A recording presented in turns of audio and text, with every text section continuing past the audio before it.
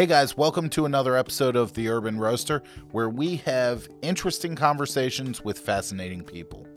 Today's episode is brought to you by Virginia Commonwealth Roasters. It's my roastery. Easy story. I roast and blend the best possible coffee. It's that simple. If you like coffee, I think you need to go online, go to vcr.coffee, check us out, buy a bag, take a bag home, grind it up, brew it. If you need it ground, let us know, and enjoy it. That's it. That's all there is to it. So, yeah, get a bag of Virginia Commonwealth Roasters coffee. Yeah, that's my spiel. Today's guest is the pastor of Evident Grace Fellowship, or should I say former pastor, as his final Sunday is this coming Sunday, October 4th, 2020. He also runs Church Training Partners and the Capitalized Marketing and Consulting Group. And he has multiple podcasts, including his podcast called This Is Gonna Hurt. So I welcome you to enjoy the conversation and check it out with my buddy, Gordon Duncan.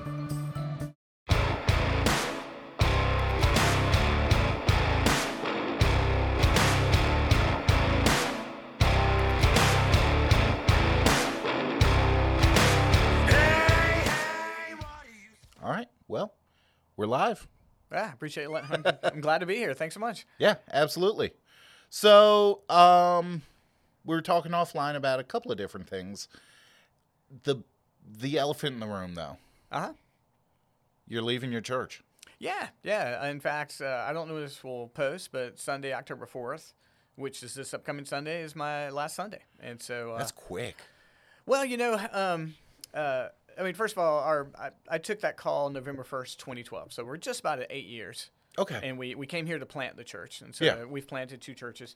And we let the church know the Sunday after Labor Day. So it gives them just about a month's notice. But, I don't think the word lame duck applies, but it's awkward. It's awkward for a pastor to be there when you're like, hey, you're leaving. So giving them 6 weeks just puts you in a weird situation. And, but the leadership of the church knew prior to that. We had easily month, 5 weeks probably before that.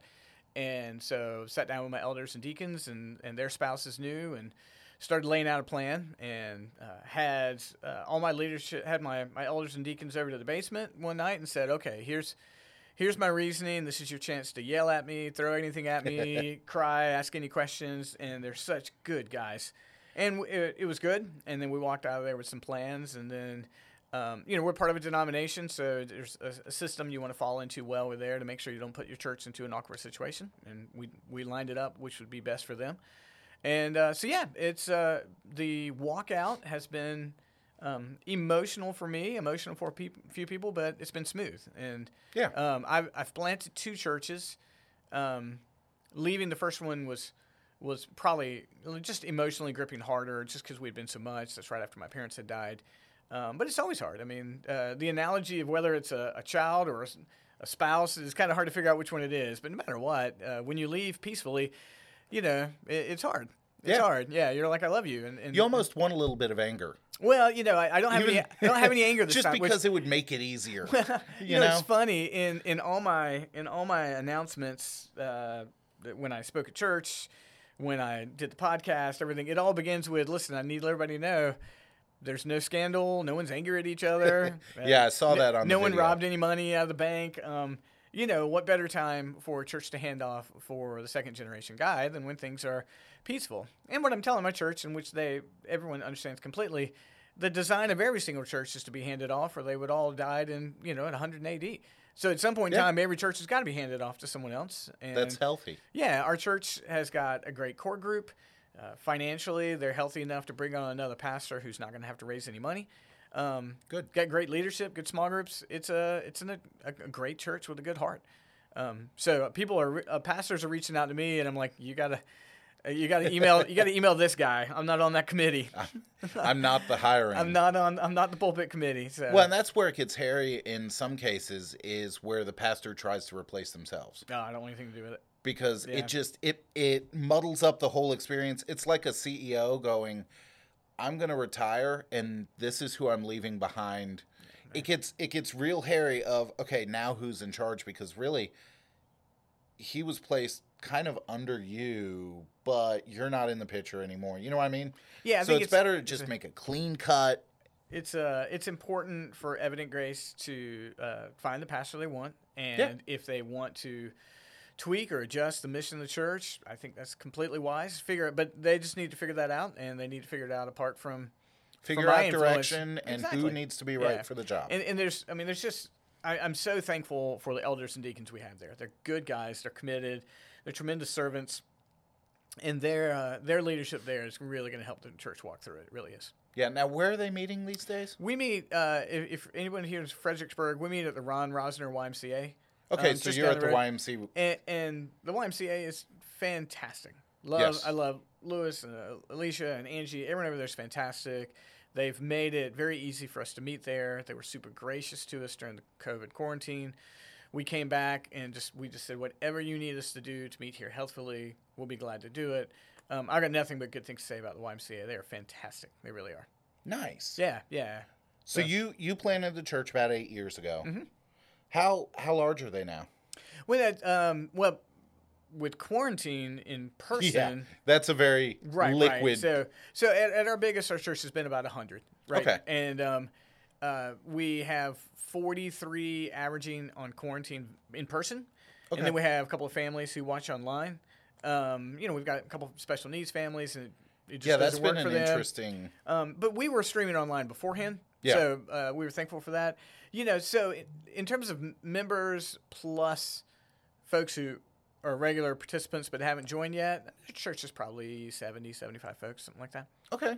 Yeah, strong, great small group ministry. That's always been an emphasis of ours, and we usually have 60, 70% of our church involved in small groups, which is great. Okay.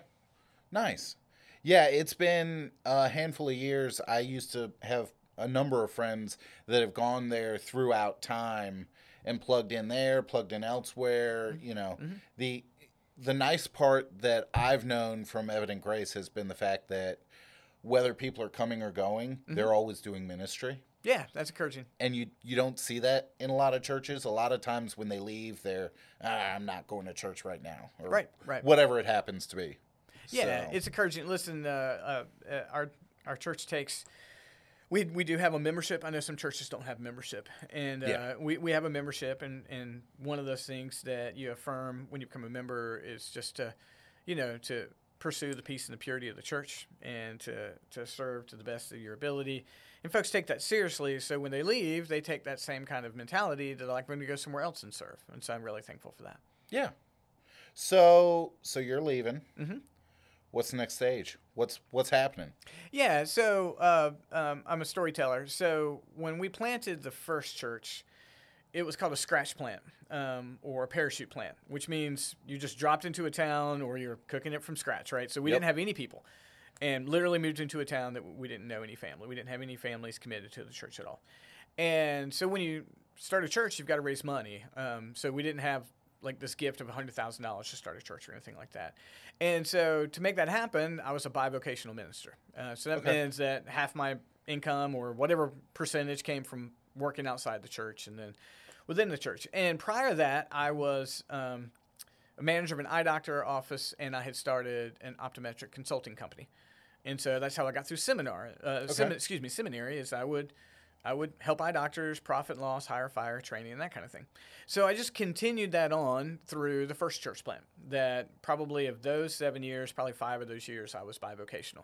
So when we came up here, I did it a lot less. Part of that story we're talking about a little bit, but that's when I was struggling with seizures and a few other things. I just couldn't do it, right? Yeah. And then, but I've always kept it, I've always had some doctors and others that call me like, hey, can you help out?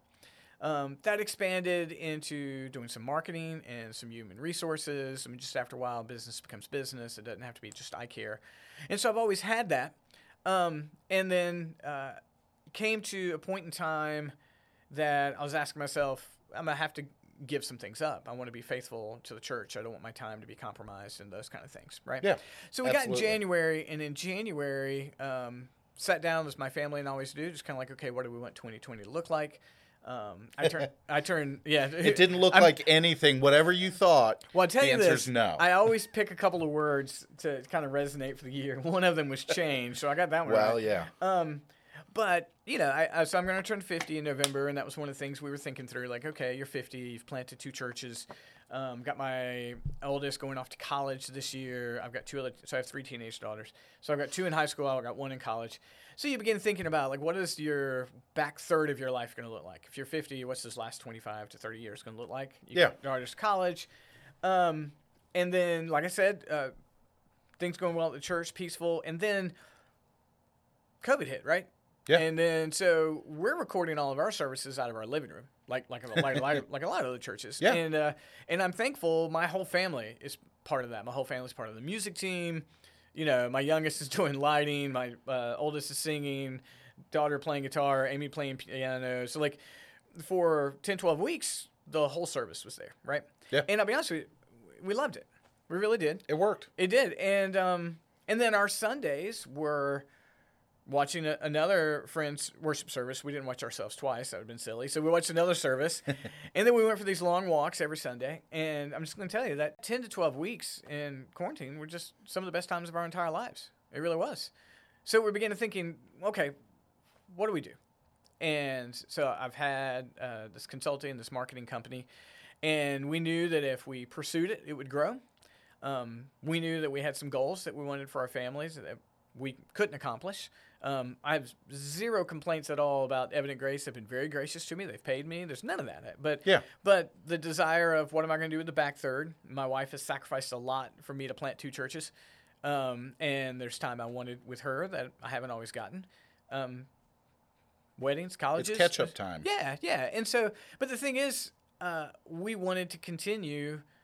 Like, ministerially, what are we going to do? I worked hard for my ordination. Our denomination requires master's degree, Greek, Hebrew, and just a string of examinations. And so it's not something I'm going to set aside. So a couple of things that we're going to be able to do with that is, of course, if a buddy is sick or needs someone to preach for him, I'm going to be able to do that. But in addition to our marketing company, we're starting a company called Church Training Partners, where we will actually be doing coaching and counseling for church planters. Okay. So I've got a co-owner, and he is a North American Mission Board coach. It's literally what he does. Yeah. And so we want to be able to help out that church planter who's in the middle of nowhere, planting that church, doesn't know if he's going to have enough bills to get enough money to make a salary. He's trying to raise his young family. And we've walked through all that. So we really want to do some coaching with that. So the focus of the ministry will move more away from the local church and more towards how can we minister and care for pastors and their families. Well, and I think a lot of people have this inner struggle, both within the church and outside the church, where they see pastors when they leave to pursue those other ideals. I think people look at it as you're quitting ministry, and I think it needs to be more of a dialogue of I'm not quitting, I'm shifting ministry. But when you're called to ministry, you're not called to give up everything, go into poverty, and spend the rest of your days until your dying day. Well, it's a in this struggle. It's a stewardship of gift issues. And so I'm thankful that I've been gifted to do the business and the marketing and the consulting that I've got. And so there's an aspect of stewardship of those gifts. Absolutely. But I've always been a pastor who's like, every member is a missionary. Where you are is missionary work. Like, no matter your workplace, if you're taking your kids to a ball game, if you're a member of the gym, every member is a missionary. I've always preached that. And so this is very much me living out that same thing I've always taught our folks. And like my mission field is going to look different. There is an aspect where I'm helping businesses grow. But then on the other end, we want to do some good work for that pastor who just is desperately needing someone to encourage him along the way. And so we're excited about that. And so that's all launching. That aspect's launching more formally in October. But yeah, we can't wait to start helping out pastors in that way. Well, and the bivocational pastor, I think there needs to be more understanding of what that actually entails and what that means.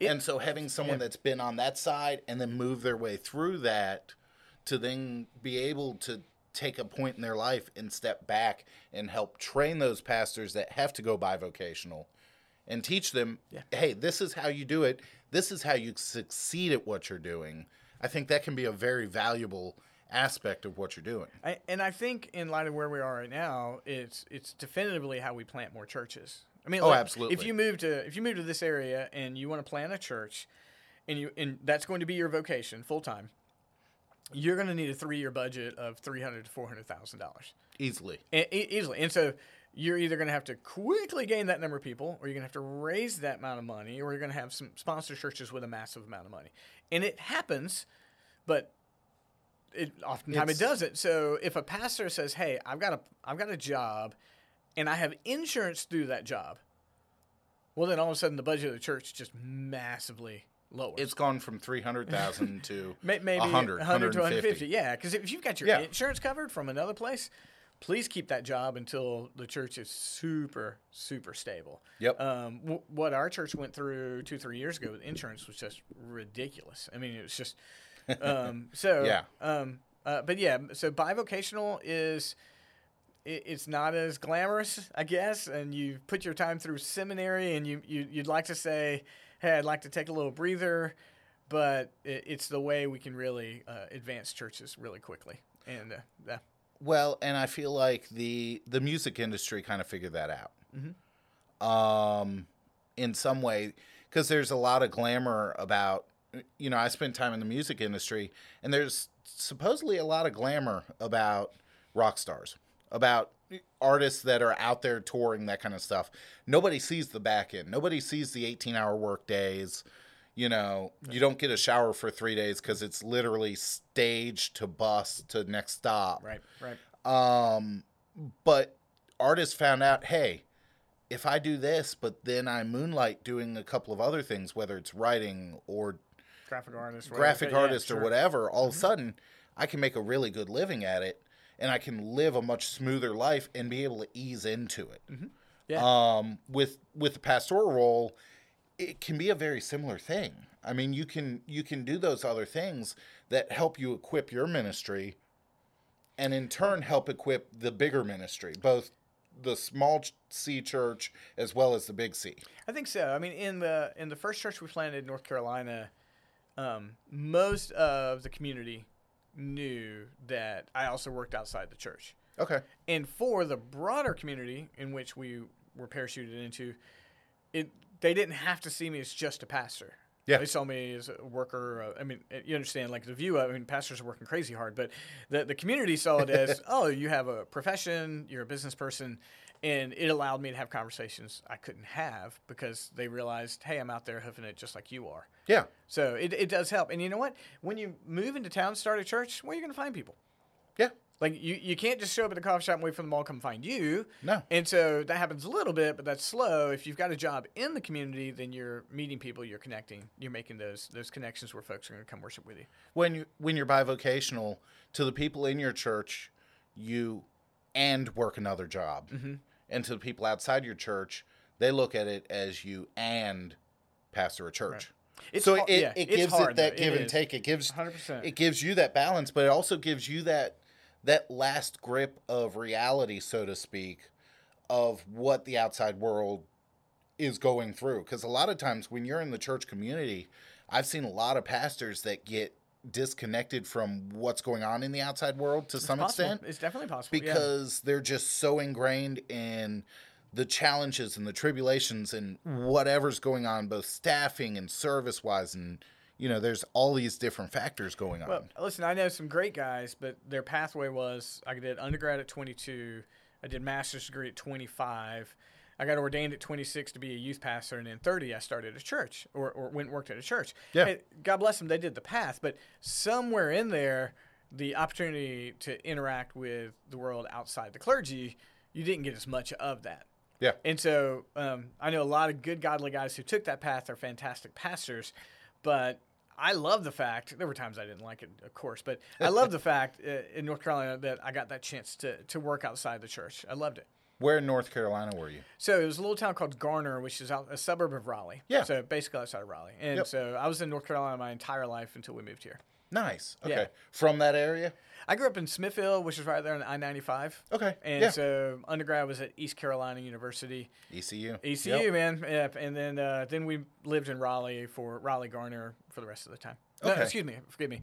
I taught high school in Rocky Mount for a couple of years. And gotcha. That's where I met my wife, and then we went to Raleigh. See, my friend went to Campbell.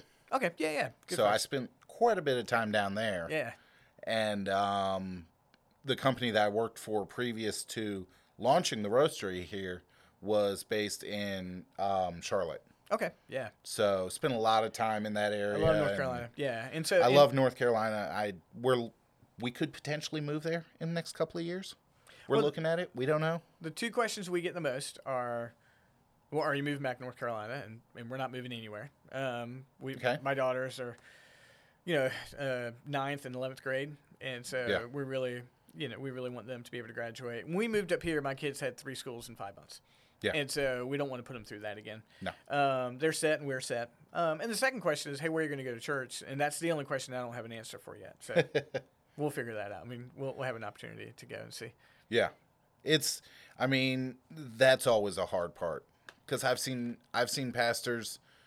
The church that I grew up going to was a 40, 50, 60-year-old Baptist church. Mm-hmm.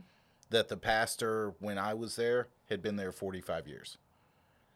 And when he retired, from what I understand, he's still there. Okay. Wow, good for him. You usually don't hear that successfully. You usually hear some form of animosity, and you just go, that's just awkward. Yeah. Well, listen, there's those guys that are gifted in all those phases. Yeah. I'm definitively a starter at heart, and business-wise, church-wise. I've got the entrepreneurial spirit. Here, I walked in the door and told them, hey, I plan on dying here, and that was 100% my intention. Like I wasn't planning on being a serial church planner or anything like that. And got mentoring and studied the programs and read the books and did everything I could to be like that middle ground pastor. And the church, had, lack of a better term, success in that to this point in time. But I look at it and I'm like, there's some guy who's going to come after me. And he's going to fantastically see, this is how we do phase 2 and phase 3. And he's more gifted at that than I am. Yeah. Well, and the scary part is when the congregation goes, yeah, but that's not the way Gordon did it. That's not the way. And there has to be that understanding. And I know from what I know about you and from what I've seen with you in ministry, that's not the way you have been able to train those that surrounded you there. Well, I appreciate that. So that as they move on and push towards that new pastorship, they're not going, hey, this is the way he did it, though, so we got to do it this way. Well, I joke. I don't have any say who comes after me, and I don't want any say. But I joke. I'm like, get a guy with either more gray hair than me or less gray hair than me. Yeah. So, one or the other, and they'll find who's perfect for them. But, I think, and I appreciate what you said. Every church bears the DNA of its founding pastor to a certain extent. But, I look at our church, and I see a great diversity of age and experiences. And, I just really think they're going to find the person who's perfect for it. By no means am I thinking they're looking for the person most like me. I doubt that would happen at all. Yeah. Well, that's good. Yeah, I do. Yeah, I look forward to, from afar, just seeing how well they're going to do. Watch it. Yeah. Yeah. But they don't need me hanging around. It's always interesting watching stuff play out. I'm a geek for that kind of thing, so. Yeah. Well, and listen, I've got friends at this church, and I got a buddy I go running with once a week, and so, whatever he feels comfortable sharing with me, I'll know. But right now, they're in great hands.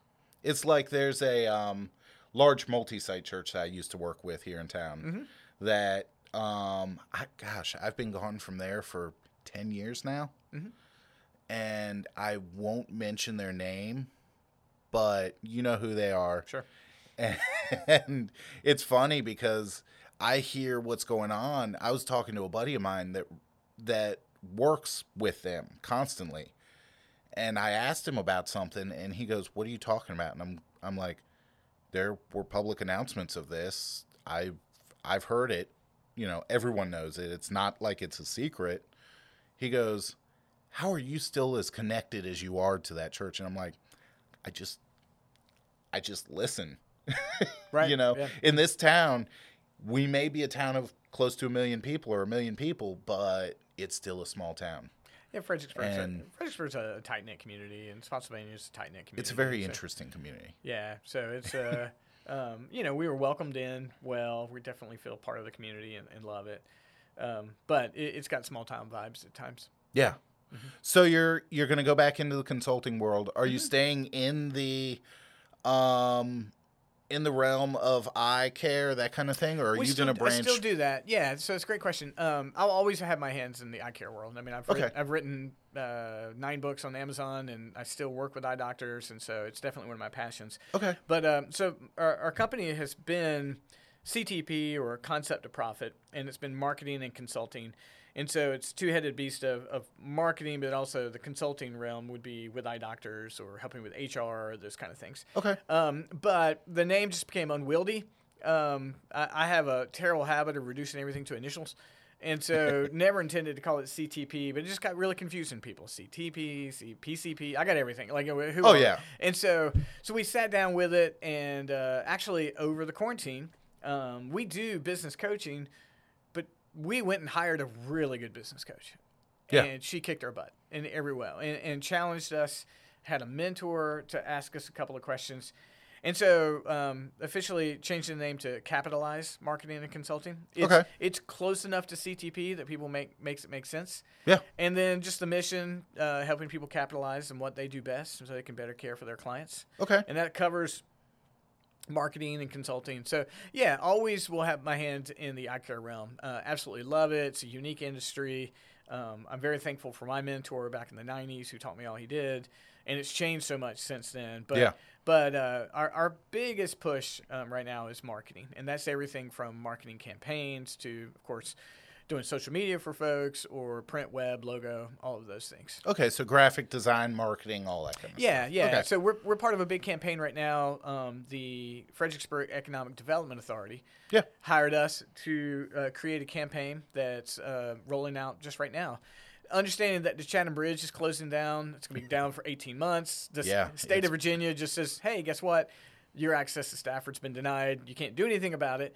So in partnership with them, we've created a campaign called We Build the Bridge. And so you guys are behind that. That's us. Okay. And so I'm glad someone's heard of it. So we're rolling it out. And the idea is bridges don't bring people downtown.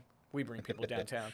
So we're literally going to knocking on the doors of downtown merchants over the next year. We're going to try to hit every single one of them. Okay. We drop off free marketing supplies, marketing materials, and tell them, listen, this is free marketing materials for you for the next 18 months if you'd like to use it. Nice. And so we'll roll back down with more materials around the holidays. We build the bridge to the holidays. And so that was we were excited to be able to do that. We designed that in partnership with them from the ground up. I'm really excited how the logos and materials came out.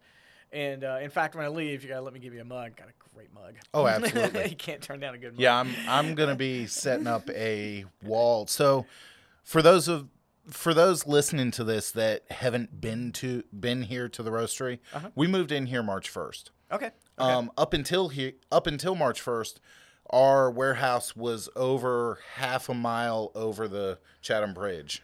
Okay. We were right there off Cool Springs Road down. Pretty close to downtown. And when we moved in here, the big thing was the fact that we have this studio area. Perfect. We're able to build out a studio. We've got everything kind of starting to fall together. I mean, you can see where it's at. It still looks like we've got stuff strewn about, but that's small business. It's a great setup. Yeah, it is. It is. So. But with that, I have 3 boxes of mugs. Being that we're a coffee roastery, I plan on having an entire wall of just mugs. They're great collectibles. They really are. Yeah. You know, people give them to me. They're like, hey, we're doing this event. Here's a mug. I've got this new campaign. Here's a mug. And I want to be collecting those over the years. I figure it's a good way to kind of show off what we're doing. So. Yeah. Well, I'll give you one when I leave. So, but yeah, well, it's been great working with the Fredericksburg EDA. They're good folks. And good. Visitor Center and partner with them. So you've got your feet under you. You're starting to really figure out where you're going to be. And you've got a podcast also. Yeah, and so my podcast is called This Is Gonna Hurt. And we've been doing it. I've been doing it now for almost 3 years and built a great base. I'm really excited. It focuses on faith, family, fitness, and finances. And so the idea is to make any progress in those areas, it's going to hurt. There's pain. To get through it, it's how you make that progress. So I love it's either me speaking for 10 to 20 minutes or an interview. And so this past week, we posted an interview with Steve Alton. He is the author of The Meg. I don't know if you saw the Jason Statham movie. Yeah. So he wrote all those novels. He's got about 20 novels under his belt. Nice. And so I interviewed him, and he's got Parkinson's. So we talked a little bit because we both share neurological conditions, and it was great to hear his story, just about what he's doing. Yeah. So those kind of podcasts where you're giving people a chance to just kind of talk about this is my obstacle and I've overcome it. It's been a blast. And then we'll launch one for church training partners as well, probably in November. So Sweet. So yeah, I just think if we're going to be working with pastors and that kind of thing, I know that pastors are podcast addicted. It's the easiest way to get content to them. It's a good way to infuse that little bit of sanity into their lives. Because I know with pastors, when I was on the road working with pastors across the country doing AV development, and it's same with business owners. Like, we're go. The only time I have to read anything is when I'm driving, traveling, whatever.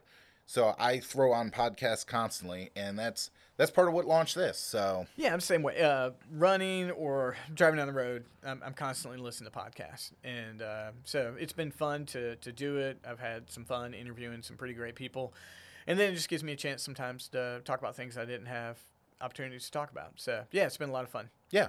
Well, so here's what I'd like to do, if it's good with you, and for my listeners, this is all just kind of fly by the seat of our pants sometimes, and I'm trying to take a look at time, take a look at the way we're orchestrating everything. What I'd like to do is bring you back on the program here sometime in the next few weeks. Sure. And I really want to get into the neurological piece that we were talking about before. Oh, the epilepsy? Sure. Where you suffered from epilepsy, and just learn more about that. Learn more about what goes into that, what you've been through with that. Sure. Glad to. But rather than try to shove all of that on this podcast, I'd like to do that as a second trip at some point. I would love to. I'd love to. And hopefully some of these other projects that we are just a week or two away from launching, we'll be able to talk about. Have a little bit more about. Yeah, I'm glad to. Yeah. Well, and here's the thing. You're right around the corner. I'm not far away at all. Yeah. So not far away at all. So I plan on this being one of those, you being one of those guests that I call on the fly and I'm like, hey, let's talk about this. I appreciate that. Thanks. It'll be a blast. So real quick, before we shut off, the debate last night, did you watch it? I did watch it. I watched it with... I could tell by the look in your eyes that you're I watched it with my 14-year-old who was taking notes, and my 16-year-old was at work, so she missed it, and then my wife watched part of it. And so it was three older gentlemen yelling at each other. Painful. Yeah. So the moderator was the youngest, and he was 72. Yeah, and so three dudes yelling at each other. Yeah. And so, I guess to barely get my feet wet in this, well, of course, what I would love to have seen is the two candidates to articulate their positions, and we didn't get a lot of articulation. And so, not even because of the shouting. There were moments where the moderator said, "We really need to be quiet for 2 minutes." Yeah. And even in those moments, I didn't feel like there was, from either candidate, a real articulation of, like, this is my plan. So that's what, no matter if people have decided on where they're going to vote or not, I think people would still like to hear what's my candidate or what's the opponent, like, what are you actually planning on doing? Yeah. And whether it was because of dodginess, not wanting to answer it, or the atmosphere that the debate became, there was just so little of that. There really was. And so today is picking out the phrases and the expressions that were most shocking and then trailing them out. That's sort of the autopsy that's kind of happening today on there. But all over the place. Facebook is awry with it. Yeah, I don't feel like anybody is saying, okay, candidate A really said they were going to explain they were going to do this. Let's talk about that. There's not an analysis of plan that's happening today. I think there's an autopsy of the shouting match. So we've got 2 more of these to go. We got 2 more, and a vice presidential to go. I'm curious who the moderators are going to be on the other ones. I don't know. Because I will watch them. yeah, so will I. I will watch them. I'm perverse infatuation with the dumpster fire that's going on right now for me. Well, I think what's fun for me, I think I mentioned I've got my daughters are 18, 16, and 14. Yeah. And so for them, this is really, they're way more aware this year. Even with... Gosh, this is an interesting election to be at that age group. Yeah, way involved. And it's been good to kind of walk through them with this and countering, hey, this person said this or believed that. So, yeah, I watched it last night, went to bed, was really just discouraged. I didn't expect it to be this great debate of intellect. I didn't think, and I'm not disparaging either one of them. I just didn't think the debate was going to allow for that. I did not expect, WWE Raw to break out, and that's it was an hour and a half. Yeah, you don't really expect a long form debate to happen in an hour and a half, but these people are both people that want to represent our country as a whole.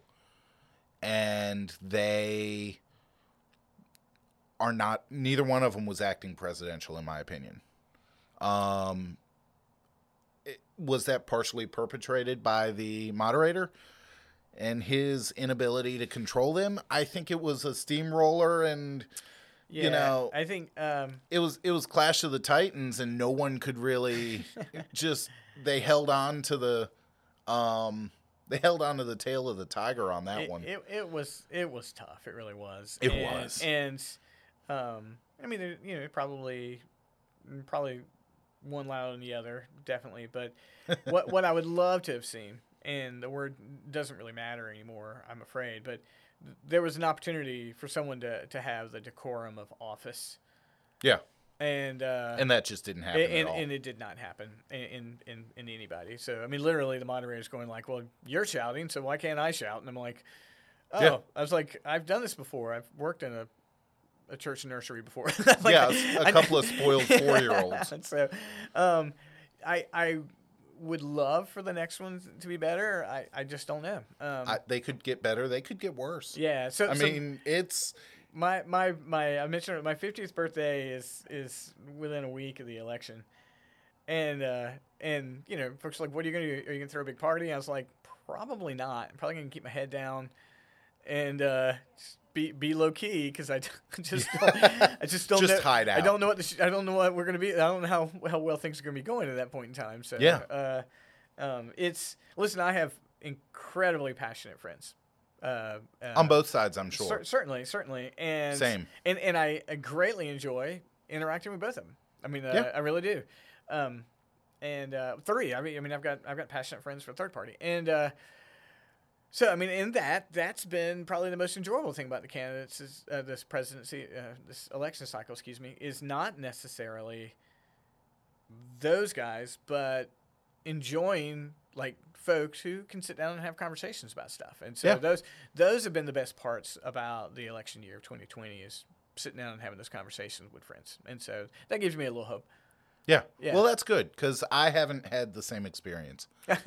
Well, I have a couple, and actually one's going to be on the podcast here in the next couple of weeks that I have attempted. And some of them turn into shouting matches where I'm just sitting there quietly going, why are you getting upset about me pushing back on anything when I'm really just trying to hear your side of the story? Well, yesterday, on Facebook right now, I've snoozed about half my friends. Yeah, same. And I don't care if I disagree with you or not. That's fine. But when rhetoric becomes a little too aggressive or racist, or and that's where it is for me. I'm like, you know what? I love you. I'd like to continue to love you beyond this election cycle. So for right now, I'm just going to give you a little break. Yeah. And what will happen 30 days from today, there's going to be a mad rush of friends showing back up in my cycle because I snoozed everybody today. Yeah, I snoozed about 200 people. Oh, I forgot. We're friends. About a week ago. It'll be good. It'll be good to see you again, hopefully. But, maybe in January we can all we can go back to a Facebook Love Fest. But yesterday was a heavy social media day just for some things we were doing. Today's been really light. Too bad you can't snooze them until like second week of November. That'd be great. Facebook snooze to November 4th. Yeah, exactly. That's funny. Well, good. So we will plan another time Please, to really I'm dig honored. into that. Thank you. It's been a blast. Yeah, dude. Hey, listen. I have followed your story. I know where Virginia, it's one of those we don't get to hang out much. Not at but all. I mean, I see what's going on with you. You see what's going on with me. Yeah. It's been fun to see you build up the roasters, and seen you take a risk on a couple things, and pivot when you've had to pivot, and it's been exciting. And so this platform here, which is fantastic to come in and sit and talk here. It really is. Not all my podcast interviews, I mean, the ones I've given have not been this nice. This is nice. And so I appreciate that. I appreciate you bringing me in, and the place smells like coffee and cigars, so it smells good. So it's nice. Got a couple of bourbon barrels next to you. Do you really? Oh, look at that. So, try and get it all. So, well, listen, good. Thanks, man. And listen, anytime, I'm glad to pop in. Really sounds good. And to tell you what I'll have to do is look at my schedule, and I return the favor and give you a chance to be on my podcast and promote what you're doing here, and that way we can get Urban Roasters pumped up a little bit more in the feed. I'd love to do that. Sounds good. I appreciate it. Yeah. All right, man. Thanks so much. We'll do it again. Have a good day. Bye-bye. Later.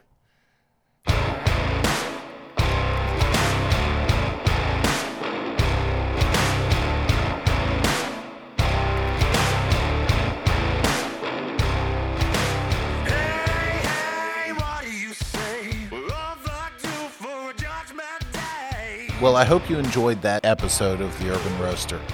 It was a blast to record, and we've got so much more cool stuff planned. If you are interested in sponsoring the podcast, make sure you head on over to theurbanroaster.com, where you can set up either a one-time donation or a monthly donation to help us drive this podcast. Again, that's theurbanroaster.com. We look forward to seeing you in future episodes, and I'll talk to you soon. Have a great day, guys. I know.